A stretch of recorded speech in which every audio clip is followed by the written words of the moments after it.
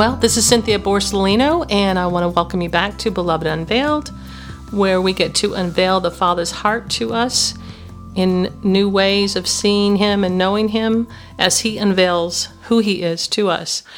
And I wanted to start off today with a prayer that I used to pray it like every morning, and sometimes I would sing it out. I've taught it to some of my grandchildren, and I didn't write this prayer. I don't even know who wrote it. I might have helped write it. I don't even remember because it's been so long ago, but it's a different season, but it's just a powerful prayer, kind of surrendering ourselves to the will of God. So I'd like to share that with you. It starts off I used to start my morning saying, "Good morning, Lord Jesus. And I thank you, Lord, for breathing the air in my lungs this morning, for opening my eyes to the great abundant world that you've created. And Father, I thank you for claiming me as your worthy daughter, you say worthy child, for creating me in your perfect image and equipping me with every single thing that I need to succeed. For with you, I can do all things. Lord, I ask that you would walk before me today, that you would lead the way. And Jesus, protect me from any noise, any voice, any distraction that would try and stray me from your plan. And Holy Spirit, I ask that you would fill my heart and my soul with your presence. And I ask that you would convict me each and every step of the way to achieving my ultimate destiny. Father, fill me with your unending love and compassion, your grace and your patience for every single person and circumstance that I encounter today. Relieve me from any worry, stress, or doubt, and replenish it with unwavering faith and the faith in you, Jesus. For you are all that I need, and with you all things are possible. So Lord, fill my heart with the fruits of your Spirit, with love, joy, peace, patience, gratefulness, goodness, humility, and temperance on this day and the days ahead. And I ask all these things in your loving name, Jesus. Amen. And I feel like that is one that would start my heart and my mind, my thoughts, and my being with a heart of gratitude and thanksgiving and being thankful just to even have another breath of life. So today I wanted to kind of share with you, I felt like God gave me 6 questions because it seems like this was given to me about when I turned 60. I'm actually 61. I'll be 62 in a few months in January of 2021. And I wanted to share kind of where God was preparing me. I have looked back over the years. I have seen different seasons come and go. And the Lord is a God of seasons. And I think that as we embark upon each new season, I think we can encounter him in ways, if we're open to embrace each season and say, what do you have for me, Lord, in this season? One of the questions that he kind of put upon me, about 6 questions in these seasons, especially when I turned 62, it was like, God, what would life look like for me if I really trusted you completely? The second question was, what do I need to do towards the journey to that life, to trusting you completely? And also, what are you trying to show me, Lord? What are you trying to show me or teach me in this current season in my life? And God, what do you want me to bring with me in this next season of life? What do you want me to leave behind in my next season in life? And then what and who shall I be paying more attention to in this new season? So I wanted to address each of these questions. It's in a way of whatever season we're at. If we're in our 20s, in our 30s, 40s, 50s, 60s, those are all new seasons, 70s, 80s. And God has something specific in that season of our life for us to grab a hold of with him as he kind of takes us on to a new threshold. You know, years ago, I think it was in my late 30s where I was really getting healing and kind of coming to know him in a beautiful way, that he was for me and not against me.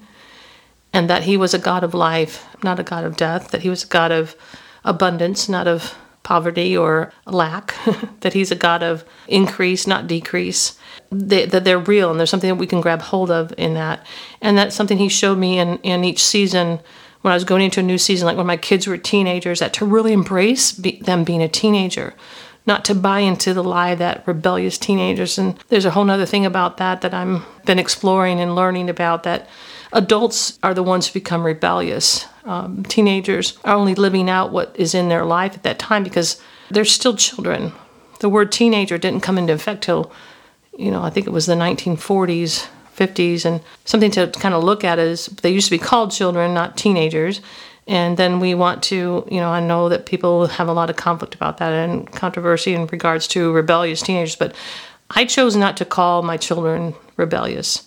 And I chose to embrace and love them in a way that I had to see my own rebellion and what was I feeding into their life. And I can tell you a story about my son. He's got a really gift of compassion, and people love him. When he was in high school, well, even all throughout the years that he was in school too, but he was loved by the teachers a lot. And he got to go into the teacher's lounge in high school. And then one teacher, I think, kind of didn't like that. And he was kind of upset about that. And I tried to talk to him about saying, Michael, that's a boundary too, that the other teachers shouldn't have probably let you be a part of that. And he got upset that I wasn't agreeing with him or whatever. And we got in this big argument. And next thing we know, he calls me the B word and I slap him. And then he's yelling, I can't wait to get out of this house, And I got in the house. My husband was in the other room, and I go into him. I said, Dan, you need to go talk to your son.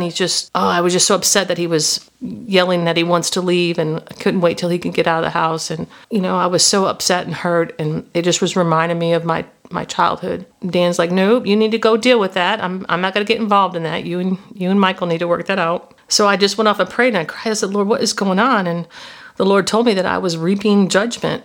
I was reaping my own judgment. I said, what do you mean I'm reaping judgment? He goes, you've judged your family and your brothers and sisters and your mom and dad, that you've judged them. Because of that, you're reaping that. And I'm like, I didn't get that. And then I remember back when we were younger, how I couldn't wait to get out of the house. And, my brothers and sisters, we were all kind of always fighting and things going on. And I judged that because I said, if I had kids, I would never allow that to happen and blah, blah, blah. So I was kind of a little bit arrogant in that thinking. But even though I was still young, I still was making harsh judgment and I was reaping it. So I went to Michael and I said, Michael, I need to ask your forgiveness.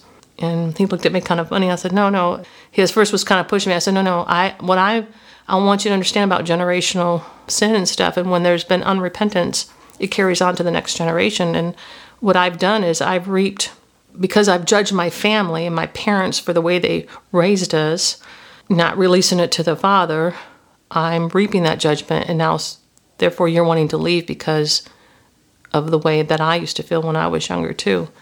And I said, I'm so sorry, and I don't want that to happen. I'm not saying what you said to me, calling me a name, and getting upset with the way that you did was okay. I'm just saying that my response and how I've talked to you, and because of what I've believed from the past, has come and taken root in our relationship, and I don't want that to happen. Please forgive me for allowing that to happen.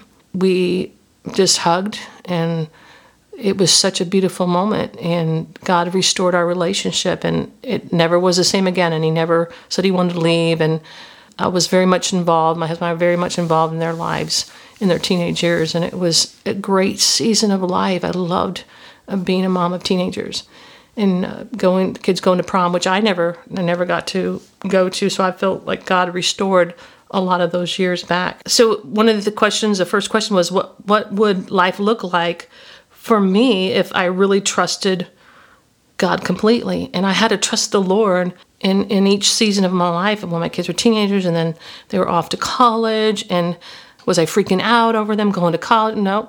I looked to the Lord and I said, Lord, I'm going to trust you. So God taught me a lot at that time to each season of my life. What's this new season? What do you have for me? And I choose to trust you, Lord, in it. And I'm going to look at it with the expectancy of great and awesome things in relationships. Surrender where things aren't working out well. What do you want to teach me in that? And so in this new season, I'm in my 60s. I have to trust him that my life isn't over. My mind isn't going away. I'm still involved. My grandchildren are now in my life, and what an amazing season that is. I'm learning so much in it. And with Dan and I being in our older years, what does that look like for us? Can we, we're learning to garden, that some things that we've never done before. We're learning to be outdoors more, and we're kind of fixing our yard up a little bit differently than we have before. And so, there's just all kinds of things that you can trust the Lord in to say, we're going to look to you and trust you. The relationships are a little bit different in how they, our kids are in their 30s and have children, and trusting their parenting and us not getting involved and stepping in where we don't belong, and having right boundaries, understanding that as well. And then the other thing is, what do I need to do towards the journey to that life? And that's total, like what I was saying is total surrender, is that I'm not going to step into boundaries where I don't belong. My children are adults. They're not children. It's not my place to correct them anymore. It's not my place to have a conversation where they didn't invite me into it. If I see something, and I'm going to go butt in. No, it's not my place to do that. If they don't ask me, or I'm not invited into that conversation, I'm not going to go there. And that's kind of even with, many of the relationships that I have is when I'm listening or whatever, if people aren't asking me what I think or my thoughts and why do I want to inject that into their lives, God's taught me that that's a boundary. I have to honor that and honor them. And I think that's something that honor has been lost in so many, I see it in our culture, especially through Facebook and that, is we don't honor one another that much. And if I'm not asking you or inviting you into that conversation, we just openly go and put it out there. And instead of having a one-on-one conversation, a real relationship where we're really involved in each other's lives and having those conversations, to me, that's where it brings more value. So in this journey into this life of truly trusting the Lord, I'm going to look to Him to open up those doors that no man can shut and to close the doors that no man can open. And I'm learning to surrender, what I think it should look like and trust Him to lead me to the right doors. And when I ask Him and stuff, it's amazing. It's so far better and greater than I think about, and His ways are so far better. And then it says, what are you trying to, what is the Lord trying to show me and teach me in this current season of my life? And there's so many lessons to be learned in each season of life. Like when your children are babies, what is He learning to you about, taking care of this little infant who is totally dependent upon you? Well, that's kind of how we are to be, like when we first come to know the Lord, is we're totally dependent upon everything that we do. So each season, it's great to look at all the different seasons of life from infancy all the way up to a toddler and all the stages of life. They're all very important. And if we embrace each and every season, it can be so powerful and impactful for us to live our lives with abundance in ways that, I look back over the years and I'm like, I am the greatest years that I've ever lived. I am, fulfilling things that I never ever thought would ever be in my life. And it's not about material things, it's about the relationships that I have. I've gotten to know so many amazing and awesome people, and I've gotten to hear the hearts of other people and know their journeys and their stories that are so beautiful, and how God met them in ways, in some crises even. And I have many that will be coming in and sharing as the weeks unfold, of different stories too, and from all kinds of losses and hardships, but to see how God's hand was in all with them through it, how we overcome. And that's kind of the seasons of life too, that sometimes we're in a season of drought, and sometimes we're in a season of abundance, and it's how we can be content in either place. And I think that God is more wanting us to have character, and kind of like what I shared about the fruits of the Spirit. It's the love, joy, peace, patience, gratefulness, goodness, faithfulness, humility, temperance. When you're operating out of that, His presence, those fruits will manifest. And if those aren't what's manifest, then you have to take a look to say, where am I not trusting Him? Where have I stepped into a place that maybe is not His best for me? Thank you again for listening. And if you have any comments or prayer requests, please send them to belovedunveiled@protonmail.com. belovedunveiled@protonmail.com.